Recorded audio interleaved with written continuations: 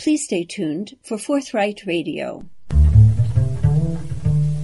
Welcome to this Forthright Radio for March 24th, 2023. I'm Joy LaClaire. Our guest today is Philip Bump, who is a national columnist for the Washington Post. He focuses on the data behind polls and political rhetoric, as well as writing a weekly newsletter, How to Read This Chart. His first book, The Aftermath, The Last Days of the Baby Boom and the Future of Power in America, looks at the overlap of the end of the baby boom and the upheaval in American politics and U.S. economy. He writes, "We are in a moment in politics and in culture that has never before existed. The most powerful country in the world is undergoing an enormous generational shift that overlaps with the invention of tools that allow individuals to band together with and talk to anyone else. It's a moment of self-awareness. We see our national power being challenged, and we see our internal divisions widening. But we also know that we've weathered unsteady moments before, even outright division, even violent conflicts over race and status. What we can say with the most certainty is that the America into which the baby boomers were born is long gone, and that the America they built is crumbling. The uncertainty is whether that America is replaced by ashes or once again a phoenix." Welcome to Forthright Radio, Philip Bump. Thanks for joining us today. Of course, my pleasure. Philip, your book, The Aftermath, The Last Days of the Baby Boom and the Future of Power in America, takes a deep look at the historic and ongoing impacts of the population surge after World War II, popularly known as the baby boom, and how, as that cohort is aging, power dynamics are changing. And you are especially adept at using numerical analysis to support your observations. So let's begin with some numbers. Remind us when this boom began and some of the numbers involved. Sure. So the boom began, according to the Census Bureau, in the year 1946, so immediately the year following the end of World War II. It didn't actually start at the beginning of January, according to the Census Bureau. The demographic shift, which was this surge in births, actually began about the middle of the year. We tend to just think of the boom as starting in 46, ending in 1964, and we tend to refer to anyone born in those calendar years as being baby boomers. So when we look at it that way, we can see the scale of the boom. If we just consider that definition, anyone born in that time period, we can compare it to the population of the country in 1945. So in 1945, as World War II was ending, there were about 140 million people living in the United States. Over the course of the next 19 years, during that boom period, another 76 million, almost 76 million babies were born. And so you can see immediately, that's a huge surge. It's more than 50% of the entire population of the country is then born over the course of the next 19 years. And then, of course, you just consider what that means, how that affects things, how that reshapes things. It's not simply that you have all these people. You have a very specific age range of people who are now introduced to the country and moving through the United States population collectively and forcing the country over time to continue to adapt as they grow older and as their needs change. Some of our listeners, including myself, are in that cohort. I was born in 1951. I began my education at a Catholic school in 1957 as a first grader, and my class was a group of 60 young students. And I knew that was way too many. But I just always assumed, oh, that's just how Catholic education is. And so it was a revelation for me in your book to get it. No, that probably was not Catholic education. That was just there were not enough schools. Talk a bit about some of the ramifications of how ill-prepared our country was for this surge in population.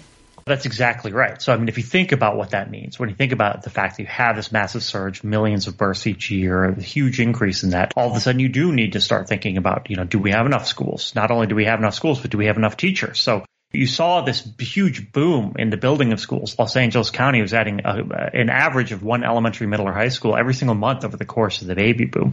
And you consider what that accommodation means over the long term, right? So it's not just 1951, they start turning 5 years old. You have to accommodate them in kindergartens. But then, of course, they hit the age of 13 or whatever it is, and they start having to go to middle school. Then they have to start going to high school. Then, of course, they hit 18. They start graduating from high school. Do we have enough universities? If you're considering sending a lot more people to university, you need a different standard of education. I mean, obviously, by that point, you've had 2 decades nearly of the baby boom to prepare for. But if you're hiring college professors, that's a different ballgame than hiring first grade teachers, for example. If you are looking at the labor force, are there enough jobs to accommodate people? It is absolutely the case that the draft for the Vietnam War was a function to a large extent of having a lot of young people around, and it made it possible to be able to take some of them and assign them to the war in Vietnam. There are all these after effects of the population surge of this cohort of people who are all in the same range moving through the United States population collectively. And now one of the reasons that we're seeing the turmoil that we're seeing in this moment is that all of these baby boomers are now reaching retirement age. Most retirees at this point are baby boomers. The peak year for births in the baby boom was 1957. Take 1957, add 65 years, and you get 2022. So we are right at this phase in which baby boomers are retiring, are entering the senior phases of their lives, and we are once again, as a nation, having to accommodate that, even as we also have this larger, younger population that's competing for resources. You don't go into this in your book, Philip, but when you noted that there was this group during the Vietnam War era that was ripe for sending into the military, the usual explanation for our increasing military involvement in Southeast Asia was to fight communism. But after reading what you wrote, I wondered, was this a way of dealing with too many people for not enough jobs in the United States? What do you think about that? I don't think it's safe to say that the entire Vietnam conflict was a function of that, right? I mean, the Vietnam conflict obviously began in the 1960s in earnest, and before we really started to see people reach that age range to a large extent. It definitely was the case, though, that the war was facilitated by having all these young people. But of course, it was also hampered by the fact there were so many young people. We saw this emergent surge of reaction against the war, a reaction against the draft. I think it is probably more the case that the Vietnam War was ended because the baby boom was so populous than it was fostered because the baby boom was so populous. We hear a lot about different generations these days, and it can be very confusing. Could you spend just a moment talking about the various generations, starting with the one just preceding the baby boomer generation? The important thing to recognize here is that generations are mostly just made up. They're contrived. They're either marketing ideas or other demographers cobbled together groups. But when you talk to the Census Bureau, they only recognize the baby boom as a distinct generation. That's the only one they recognize because there was this distinct demographic marker of this surge in births that other generations didn't see. So I tend to use the definitions that are put together by the Pew Research Center.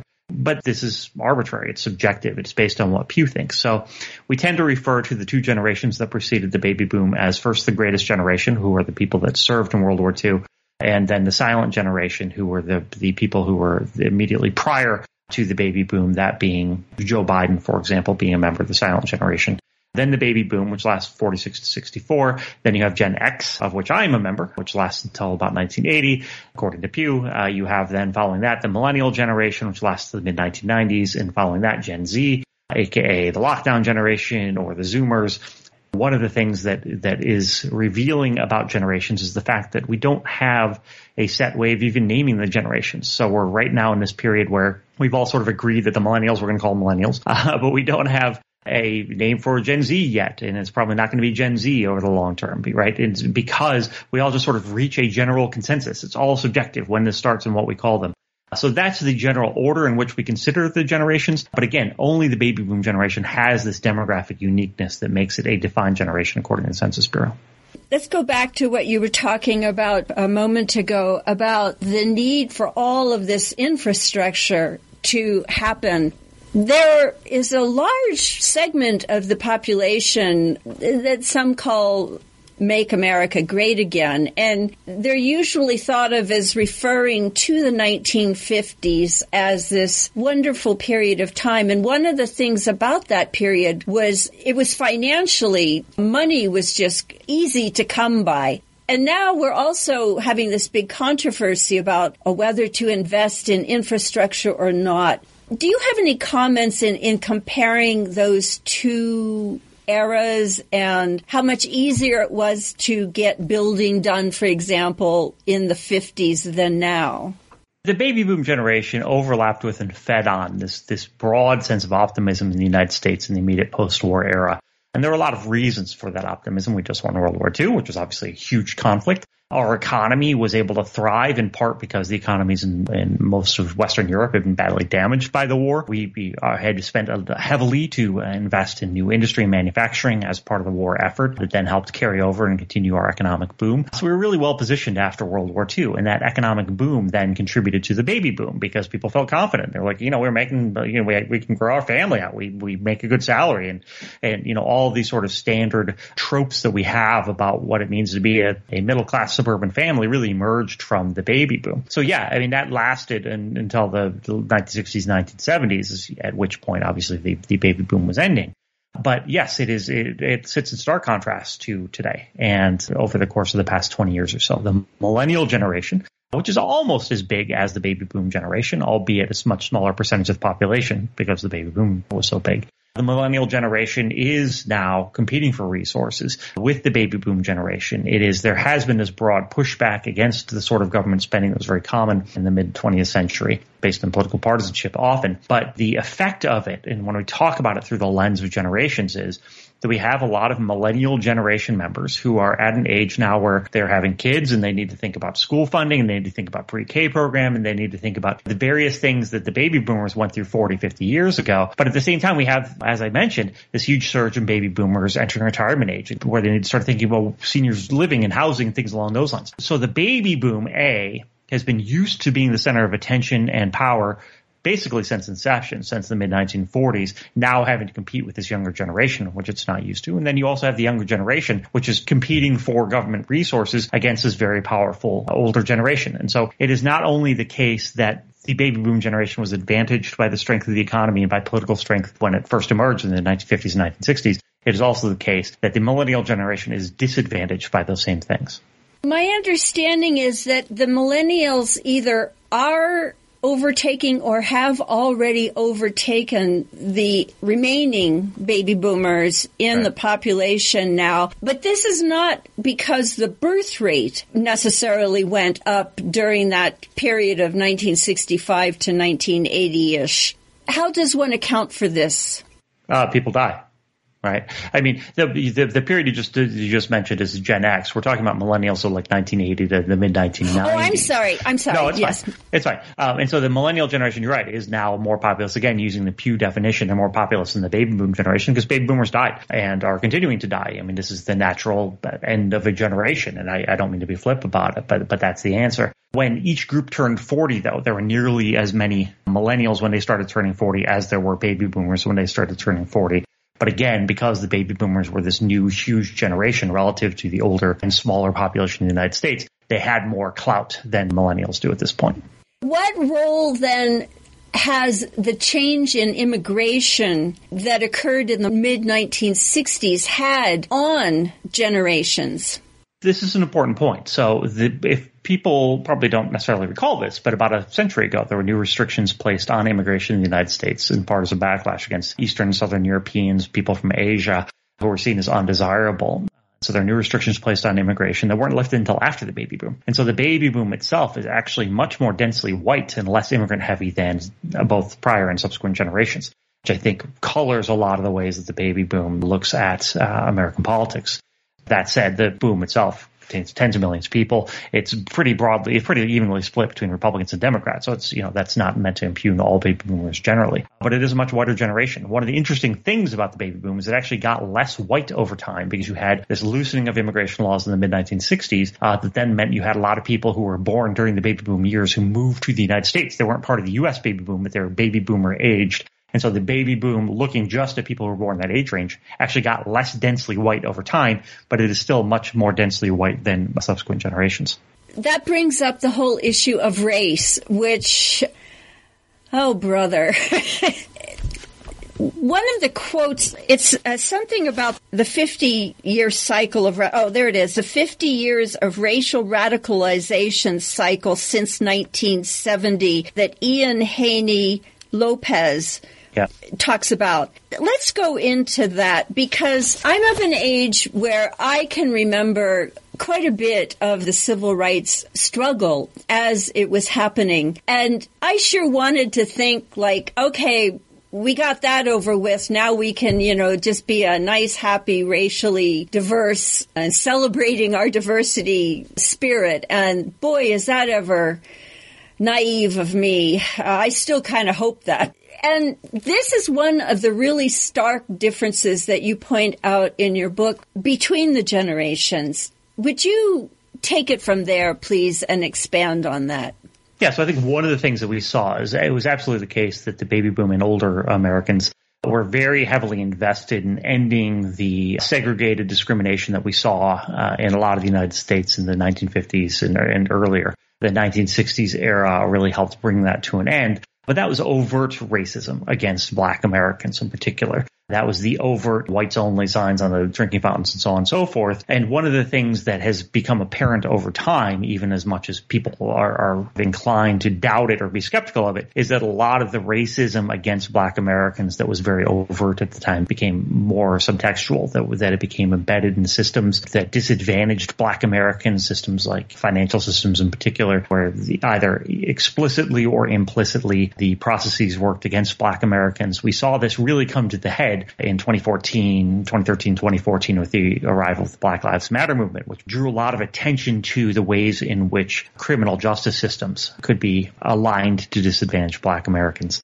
But it exists in other systems as well. It's extremely hard to argue that that's not the case, that there is no embedded systemic racism. But one of the things that we see is because baby boomers were very actively involved oftentimes or came in the immediate aftermath of this effort to upend obvious and explicit racism, that there was sort of this assumption that racism was gone, that when we talk about things like systems working against Black people out of sight, working behind the scenes against Black people and other people of color, that those things aren't real racism, that they don't really count, that they are not the Klan burning a cross on a lawn. They're something different and ergo not racism. And it's, at times opportunistic to say that. But one of the things that we see in terms of the backlash, I shouldn't say backlash, but really the dispute over how racism manifests these days, is we see an older generation of Americans, which is very heavily white, as just mentioned, that doesn't really see racism as being manifested in that way. And so we see some pushback against the idea that racism exists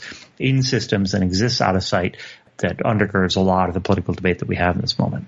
And it brings up the question of just who is an American. I mean, this is being overtly posited these days, and it's affecting the politics quite drastically. And in addition, your book educated me about, I don't know if it's true to say that people of African American descent are a smaller and smaller portion of the United States, but there are certainly other races and ethnicities that are increasing, and I'm thinking of Asians and South Asians, and the violence that seems to be increasing against non-white groups. Talk about that. One of the things that I realized as I was writing the book is that when we talk about racial issues in the 1960s and 1970s, we're talking about Black and white. That Black versus white has long been the dividing line in American culture. But once we loosened immigration laws in the mid-1960s, we started to see this big influx of immigrants from Asia, from Central America, from Mexico. And so the composition of America's non-white population started to shift and started to become more heavily Hispanic in particular. Also Indian, also other Asian populations, certainly Central American, that we started to see these changes in what the non-white population looked like. And so it is actually fairly consistent. The Black population has been a fairly consistent percentage of the population over time. And it is an increase in other non-white groups that has taken up more of the population and therefore decreased the percentage of the population that is non-Hispanic white. And that definition by itself deserves about 45 asterisks. But yes, this has been a change. And so when a lot of Americans, particularly baby boom Americans, think about what racism looks like, they tend to think about it as being Black versus white because that's how it's always been framed, because that was the racial divide that exists in the United States. Over the course of the past 30 years in particular, that's simply not the case anymore. Race in America is much more variegated than that, and I think under-recognized by a lot of Americans. You address an issue that, well, quite a few issues that are sticky, but this one of just what is white anymore. I don't even know how to begin to ask about this. You spend quite a bit of time in your book, Aftermath, The Last Days of the Baby Boom and the Future of Power in America. And I note that historically, from the earliest days of the United States, the question of who is white has been really shifting. I mean, Benjamin Franklin didn't even want to include Germans as whites, right? And now we have a former president talking about, we should only have the Nordic people immigrating.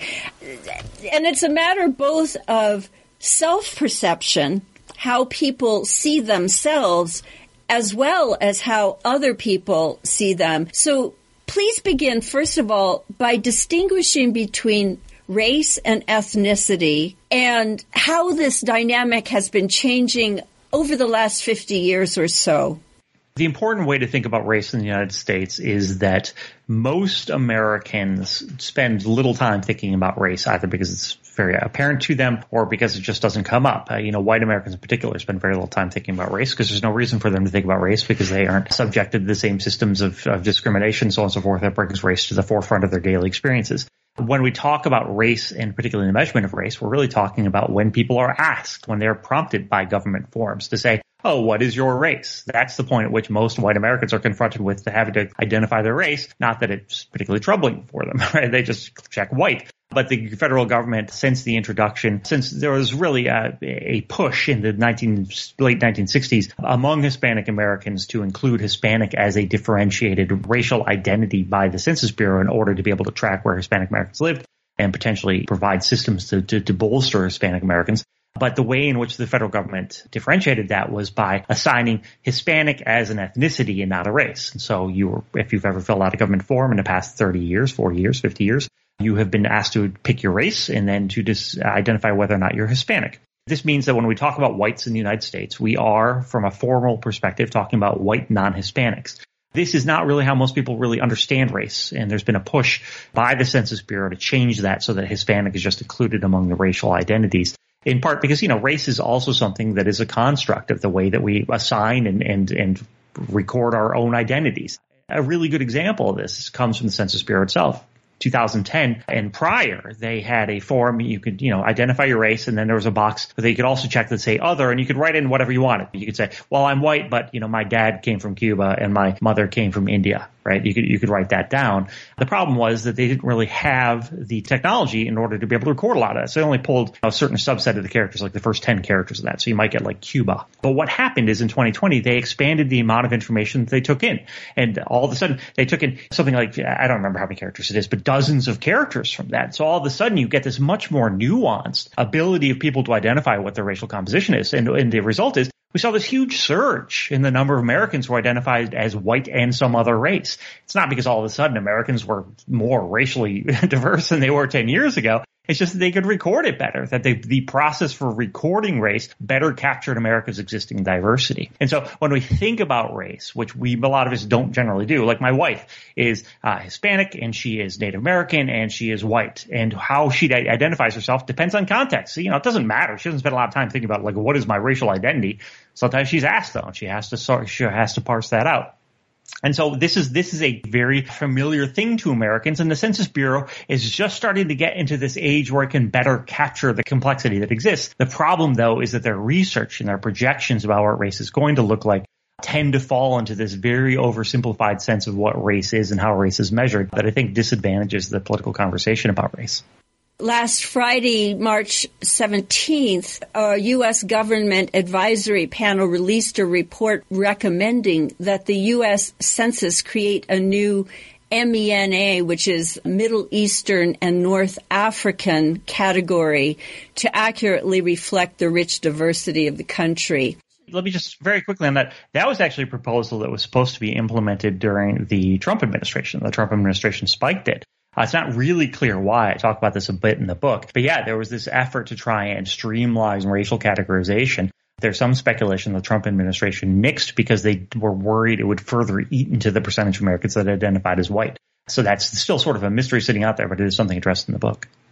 I just want to make an aside that it doesn't really matter about race and stuff like that. But unfortunately, we're seeing an increase in violence against Asians in particular. And so in that sense, it does matter. People are being harmed because of what their physical, racial characteristics are, and that seems to be increasing. Well, no, you're right. I mean, obviously that's the flip side of it, which you mentioned. There's the people's self-identification, and there's the way they're perceived by the outside world. One of my favorite graphs in the book looks at the results of a survey that was conducted in the 1980s in which they asked Hispanics to identify their own race. And not only was that recorded, they said whether they're white or black or something else, but it was also recorded by the person who was doing the survey, how they observed the person's skin color. And so there's this chart that shows that even people who are flagged by the observers as having the darkest skin tone or often identify themselves as white.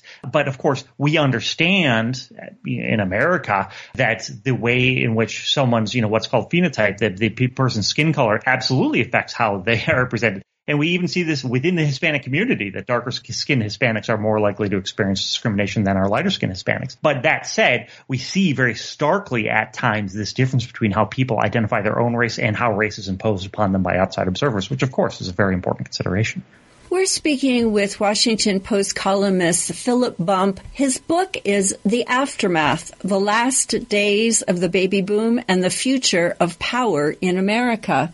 In the book, you mention the Great Sorting, and that is basically people moving from places to places. And one of the places that's gotten quite a bit of coverage over the last 10 years or so is the villages in Florida. Talk about that phenomenon, please. Yeah, so the Villages is it's a series of communities just northwest of Orlando, in which basically back in the 1980s they started building little housing complexes. What differentiates the Villages from other such areas is that they have these town centers that are sort of after the fact constructions of little towns, and then the housing develops around them are theoretically like the suburbs, but it's all done backwards. You build the suburbs first, if you will, and then the urban centers later. It's a fascinating place. They create these towns and give them these fake backstories and fake histories of how the town came to be and what its importance is. That's all. They have like fake historical markers on the walls. It's really quite intriguing. But the point is that it is this place where people can go and collectively experience a style of living in America that isn't really true to how Americans ever really lived, right? I mean, it's sort of this idealized sense of what America could be, where I live in the suburbs and I drive into town and I go, there's dancing every night and I get a beer and I have dinner at the TGI Fridays or whatever it happens to be, and I drive back out to my home in my golf cart, right? It is called Disneyland for adults, which is in part because it's close to Orlando, but it's in part just because it really is. It's play acting in the same way that Main Street USA is play acting what a village in the United States looks like. It's play acting what a community can look like. It is a sharply conservative place, I think perhaps unexpectedly given that description, that voted heavily for Donald Trump in both 16 and 20, but really is also one way in which people are, A, benefiting from the surge in older Americans, that this has been a boom in part because there's so many older Americans now, but also, B, it really manifests one way in which we're going to have to rethink what housing looks like in the future because the percentage of older Americans is growing so quickly. Well, let's go into that very specific issue of housing. I think some people might think, and I am probably among them, that we're currently in a dearth of housing, and we won't go into what Ronald Reagan did with the HUD in the early 80s that brought us to this place, but we're here now. And so one assumes that as the baby boomers age and leave this planet, there will be a lot of houses, but it's not that simple, is it?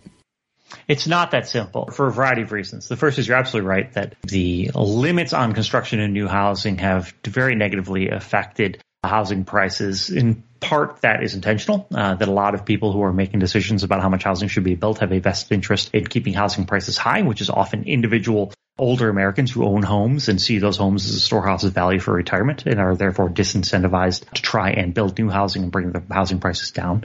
But that said, it's also not clear what happens once baby boomers get older and start dying or selling their homes and moving into retirement facilities. It's not clear if younger Americans want to buy the same sorts of homes that baby boomers currently hold out in the suburbs. It's not likely there's going to be a huge glut of housing on the market, in part because the baby boom is going to fade out a lot more slowly than it arose. Just that's the nature of human existence. It's also not clear whether baby boomers are going to want to move out of their houses and move into senior care facilities. One of the factors about the baby boom, the most important factor about the baby boom, is it's huge. It is a massive, massive population. And so even if you have a set percentage of the population, which is always just going to stay in their homes for the rest of their existences, any percentage of the baby boom is going to be larger than any prior percentage of Americans just because the baby boom is so big. And so it's not really clear the extent to which a lot of those homes will be freed up either. That was one of my questions when I first started the book is, will the end of the baby boom mean that all of a sudden housing prices are going to plunge because there are going to be so many houses on the market? And the short answer is it seems very unlikely that that would be the case. But Philip, isn't there a tendency for as people age and they have houses that were larger because they had children, downsize? And shouldn't that make a significant dent for then younger families being able to take those houses? It should, yeah. I mean, and we'll certainly see some examples of that. I'm sure we already have, in fact. But the point is that if we talk about, let's say that 5% of people just stay in their homes until they die, right? In a population of older Americans that was 10% of the population 30 years ago, we're talking about a relatively small sliver. But when we're talking about a population that's 20% of the population, the number of people doing that are twice as large, and therefore the number of houses that are being lived in is twice as many, as was the case previously. My point is simply to say that, yes, you are right, that there will be some of that there is some question about whether millennials want to live in the same types of homes, which remains to be determined. But secondarily, that it is also the case that in addition to there being more houses on the market because more people are retiring or moving to senior centers, there will also be more homes that are still occupied by people who decided to live out their lives in their homes. And it's just, there are so many different entangled ways of considering how housing might evolve that it's really hard to predict with much accuracy about where that might go. And also there is the issue of the geographical distribution, that the Rust Belt, the northern areas that were industrial are kind of getting left behind just in general, regardless of the housing situation. So that brings up the post-boomer cultural era, which you say has arrived, and you've gotten on to one of the attributes, and that is that it's a more urban cohort. Could you expand on that, please? Yeah, I mean, it's a slightly more urban cohort. There are a lot of ways in which the baby boom is different than younger generations. We talked about the fact that it's whiter, it's obviously older, definitionally. It is less likely to have attended college. It is more likely to participate in institutions than our younger Americans. The younger Americans are much more likely to be immigrants or the children of immigrants. Younger Americans are also more likely to live in cities, but not dramatically so. Baby boomers still often live in cities, but one of the differentiators we see here is that because younger Americans are more likely to be going to or have gone to college, they end up living in the cities where colleges are often located. And so those two things also correlate. But you can also see, as I described, the difference between older and younger Americans. You can see how a lot of the factors that are common for younger Americans overlap with democratic partisanship. College education, they're less likely to go to church, they're less likely to be religious, they're more likely to live in cities, they're more likely to be people of color. All of those things correlate to being more democratic. And as a result, I think we see this massive partisan gap among younger Americans in terms of who they support politically. And you do draw a connection between the religious adherents of more baby boomers and as well as the college degree in our current politics. Would you expand on that, please? There is this assumption that there is a liberalizing effect of college, that you go to college and then your college instructors teach you to be a liberal, then you become a liberal. That's not really demonstrated in research. There are lots of other confounding factors which may play a role here, including, for example, the fact that you're moving to cities. It may be the case that you take a young kid, like I myself went to high school in Northeast Ohio in a small town called Howland, and ended up going to Ohio State. I mean, taking me from that small, rural-ish, suburban rural community and putting me in the city of Columbus, Ohio, introduces me to I'd come from Rochester, New York, so this wasn't new to me, but theoretically, you can see how that changes someone's perspective and introduces them to different types of people, more people of color, gay people, things along those lines. That may itself be the liberalizing factor. But that said, as I was doing research for the book, Ian Haney Lopez, who you referred to earlier, pointed out that this idea that there's a liberalization effect in college doesn't hold universally. And if, for example, white evangelical Americans who end up going to college tend to come out of college just as conservative as they went in. And so it may not be the case at all that there's a real liberalizing factor there, that there is a sense that if you come into it with a certain perspective, that you may come out of it with a certain perspective as well. And then, of course, this overlaps with religion, because if you're not particularly religious, then you tend to be less conservative in the first place. Since your book deals with the future of power in America, we're seeing some pretty intense power moves, most notably in Florida. But not only in Florida, Texas just took control of all of their schools. Books are being banned in libraries and schools. Ron DeSantis has taken over New College in Florida and asserting all sorts of power. So the acknowledgement that education is a really powerful political force seems to be being made, but in a very reactionary way. Do you have any comments on this as a phenomenon, not only in those two states, but in Red America? It is a useful target, right? People have this perception of college as being this place that, in part because of the baby boom, that, this is where all the hippies emerged and, UC Berkeley and whatever, that there is this perception that college education is responsible for the fact that young people are much more liberal, when in fact it may be the opposite. The young people are much more liberal, and therefore it gives the sense that colleges are providing a liberal education. Again, there's not a lot of research to show which direction the arrow points there. And I think it's very fair to assume, based on all the other characteristics that we see from younger Americans, that they are liberal before they get into college, or at least prone to becoming liberal before they go into college. And this is a useful scapegoat for people like Ron DeSantis. Ron DeSantis wants to run for the Republican nomination in 2024. He wants to show that he is battling the new liberal America, which when we talk about what that means, we're often talking about old versus young, older Americans being more conservative than young Americans. And older Americans who, again, are less likely to have gone to college are generally, I think it is safe to say that a lot of them are going to be sympathetic to Ron DeSantis' idea that it is a function of college education and these liberal teachers who are teaching kids to be liberals, when in fact, given their druthers, young people would absolutely be just as conservative as they are, which I don't think is fair. So I think fundamentally it's an issue of scapegoating as Ron DeSantis looks at 2024. I would note that Ron DeSantis was born in 1978, so he is Gen X.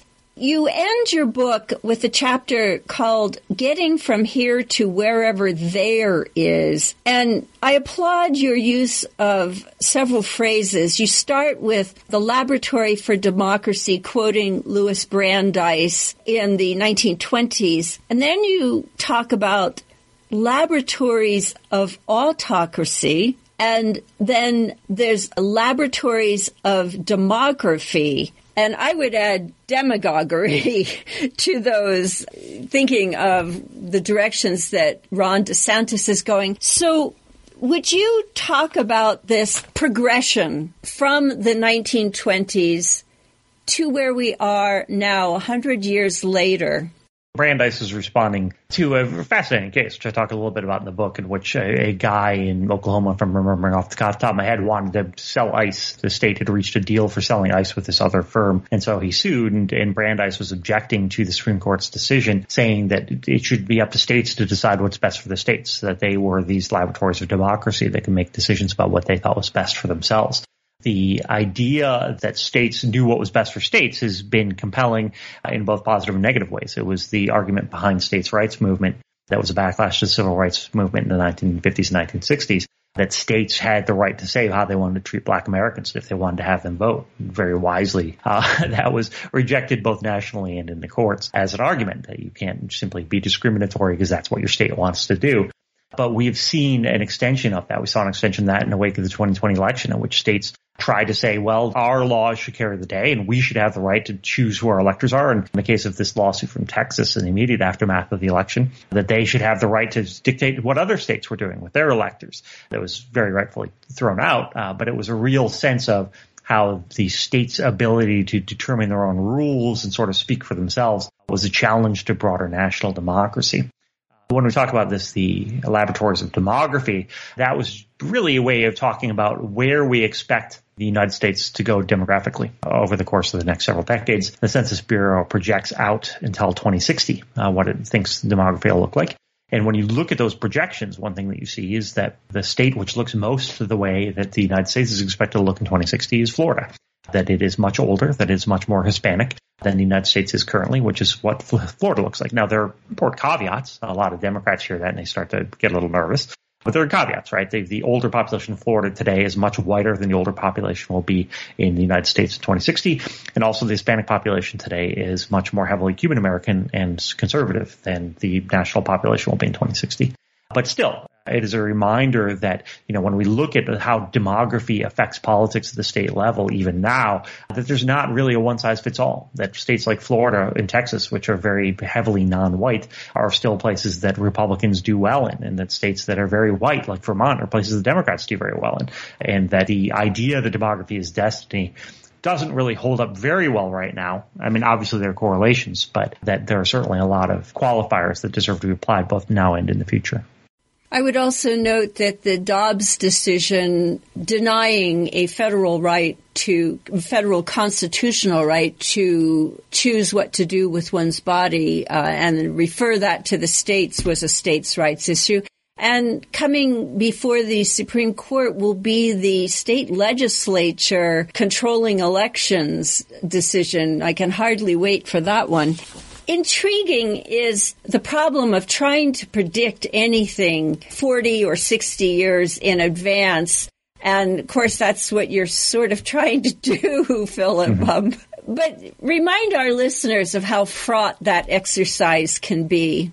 Yeah, I think it's fairly simple. I mean, the example I like to use is if I'd asked you on November 2019 what the most important issues were going to be in the 2020 election, the odds that you said a global pandemic and, massive demonstrations in the streets of American cities, the odds were low that was going to be a response. Those weren't simply things that were foreseen. I used the example in the book. I went back in the city of Birmingham, Alabama in 1950. It was building a new city hall, and they asked a bunch of civic and national leaders to write letters a century in the future, anticipating what Birmingham would look like in the year 2050. And I found this letter from the guy who's the commissioner of public safety in the city at that time. And it's just very like, oh, we've done all these things. We made these investments and these things. And, in the future, you're probably going to have jet planes that can catch criminals because they can fly all over. It's a very 1950s thing. But then you realize the guy who wrote the letter was Bull Connor, who became infamous over the course of the next 2 decades after that for his crackdown on blacks trying to vote in the state of Alabama. And it's a real reminder that our ability to see into the future, to reflect what the future is colored both by what we want to see and by the fact that we don't know much about what's likely to happen. And so, yeah, I mean, the book does try to look at 2060, but I try to do so with all the humility that is deserved about the inability of Americans or people in general to accurately predict the future. It's quite fascinating what you have uncovered, and I learned a great deal from your book. One of the things that you're looking at things numerically shows is, I'm referring to your analysis of different segments of the population by counties, an example of which is 25% of the U.S. population is in only 35 counties. And 25% of white population is in 62 counties. 25% of blacks are in 18 counties. 25% of Latinos are in 9 counties. And this really blew my mind. 25% of people in college degrees are in only 28 counties. This is a vast country, Philip. How can one explain this sort of thing? Most counties don't have a lot of people living in them, right? I mean, that's it. And when we look at those infamous maps of presidential election results, like Donald Trump would hold up this map of the 2016 results and be like, look at all the red. And of course, it'd be these gigantic counties in Wyoming that have 2 people living in them, to be hyperbolic. This is the divide. That a lot of the American population lives in cities. The cities are much more compact and much more densely populated than our rural areas. But this is a huge country. There's a lot of open area in which not a lot of people live. And so when we talk about this sorting of people into like-minded communities and like-minded cities, in part, that's simply a function of people moving from these more sparsely populated areas into areas that are more densely populated. Immigration is and has for some time been a very charged issue. But you point out that because of demographics and the aging of the baby boomers and the current birth rate, you make a case that we actually need immigrants. Would you expand on that, please?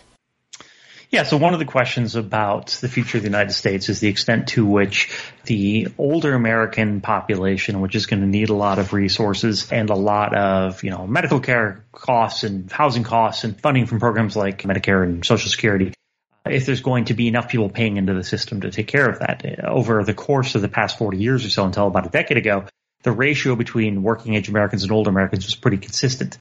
It's recently started to skyrocket as there are more older Americans and relatively fewer working age Americans. You talk to demographers, and one of the things they point to is since fertility rates aren't increasing, that we need to have more immigrants, that we need to bring more people into the country who can work and pay taxes and contribute to the system. It is likely that at some point in time we're going to have to figure out what that looks like. We're going to have to figure out if that is something that we can increase immigration in a way that brings more people to the United States in order to do those jobs. Otherwise, the ratio will remain out of whack, and it's not clear what the repercussions of that would be. Do you see the current resistance, especially as elections are around and for representatives, that's every 2 years? Immigration is a subject that is usually used offensively against the other party. What's your stance on immigration?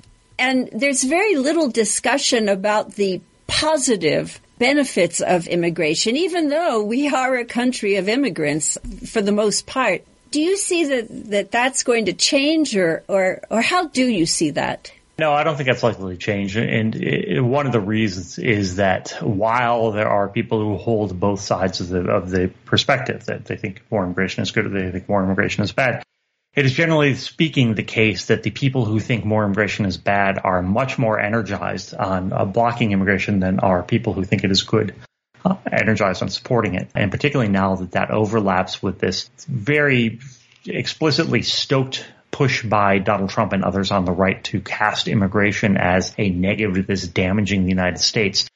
That increases the political cost of supporting immigration and increases the energy dedicated to opposing immigration. You see a lot of Democrats who say, yes, I support immigration, but then you see President Biden understanding that there is more political downside to supporting immigration than there is upside, and reinforcing some of the policies that Donald Trump had on immigration because he doesn't want to incur the political cost and stoke the backlash that would come from people who are opponents of immigration. This is the situation at the moment, and in part that's rooted in the fact that this older generation of Americans is much more heavily white, has a much smaller percentage of it that is immigrant or the children of immigrants, and this is the moment that we're in. And the question is, how long does that moment last?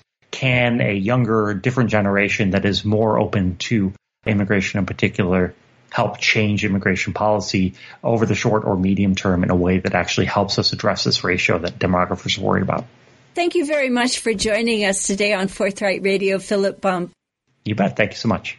You have just heard a conversation with Washington Post columnist Philip Bump about his book, The Aftermath, The Last Days of the Baby Boom and the Future of Power in America, published by Viking. Now, excerpts from a conversation with former Congresswoman Pat Schroeder from 2014 at the Library of Congress. At the age of 31 and the mother of 2 young children, she defeated an incumbent Republican congressman in 1972 and then was reelected 11 more times before leaving Congress in 1997, disgusted with the obstructionist shenanigans of Newt Gingrich. Born in 1940, she would be designated as being in the silent generation, but she was anything but silent. It was she who designated Ronald Reagan as the Teflon president. She served on the House Armed Services Committee, and you may be surprised by what she has to say about NATO. The final excerpt is from the end of an hour-long conversation responding to a question from the audience asking, if she were president, what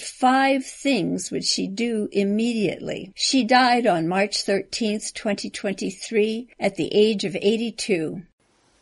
Well, first of all, I came during the Vietnam War, so the whole place smelled like tear gas. There were huge demonstrations. It was the Nixon inaugural, and we would go through the tunnels, and they were full of National Guardsmen staying in there. So I was really like, what have I done to my life? And I remember walking into my office, and there were 6 bags of mail, all on the bombings and what was going on. So people forget how that era was. Members of Congress would say to me, are you a fluke? They couldn't really quite believe that I had gotten elected. And the speaker kept trying to swear in Jim, and he kept saying, no, it's her. It's her. And everywhere I would go and we would have to line up, they would always come and say to me, no, you don't understand. The member goes in front of you. And I would say, no, I'm the member. And they said, no, I know you're a member of the human race, but, no. I mean, So, but you did try to get on armed services, the Armed Services Committee. Was that related to the district, or? Because I was a pilot, and I thought nobody ever talked to women and children about being defended. I felt that everything that I wanted money for, they were going to say we don't have money for it because it's all going into defense. The immense expense is mainly in defense. I won't sing, but you know the deal. So I should be there and I should look at it. And I also felt very strongly about military families. Nobody ever talked about them. They only talked about hardware. So I thought, well, this is a wonderful idea. It's time we have a woman. That was not exactly what the chairman thought. The chairman was F. Eddie Hebert from Nolens, Louisiana, and what we called was a boll weevil back then. And there was also no African Americans on. And Ron Dellums also wanted to get on. So we were both vetoed by the chairman, and they had never overridden a veto of a chairman before. And they overrode it and put the 2 of us on. So the 2 of us walk in the first day, and we're thinking we're pretty smart. We're now on the Armed Services Committee. And the chairman is going off about this is the worst thing that ever happened, and this is terrible, and the Congress has now been ruined, and blah, blah, blah, blah, blah. But his only power that he has left, he says, is how many chairs are at the dais. And these 2 people are only worth half of the rest of you, so they get 1 chair. So we sat cheek to cheek. Got to be quite good friends. Right. And wonderful Barney Frank used to go around introducing me that it was the only half-assed thing that I ever did when I was in Congress. But one of the things that I worked very hard on, and I never got done, was safe motherhood. This is the 100th anniversary of Margaret Sanger having started contraceptive clinics on the basis that that was for preventive health for women. And here we are 100 years later, and the Supreme Court's still deciding, is contraception really preventive health? Meanwhile, in the last 25 years, according to UNICEF, maternal deaths have doubled in America, and we are 50th universally, right below Serbia. And we don't talk about the maternal health issues. People in America watched Downton Abbey and watched one of the characters die of preeclampsia, and people would say to me, well, what's that? Do we have that in America? I said, yeah, we got that in America. I know 3 people who had it. Oh, really? Do we do any research? No, because our image is everybody's a safe motherhood here. And women's issues I found particularly difficult. Family issues very difficult. And I think it's still that way because I think Congress thinks of itself as the most important and powerful legislature and the most important capital, which is true. And so we only deal with important issues. And that's not family and that's not female. Right.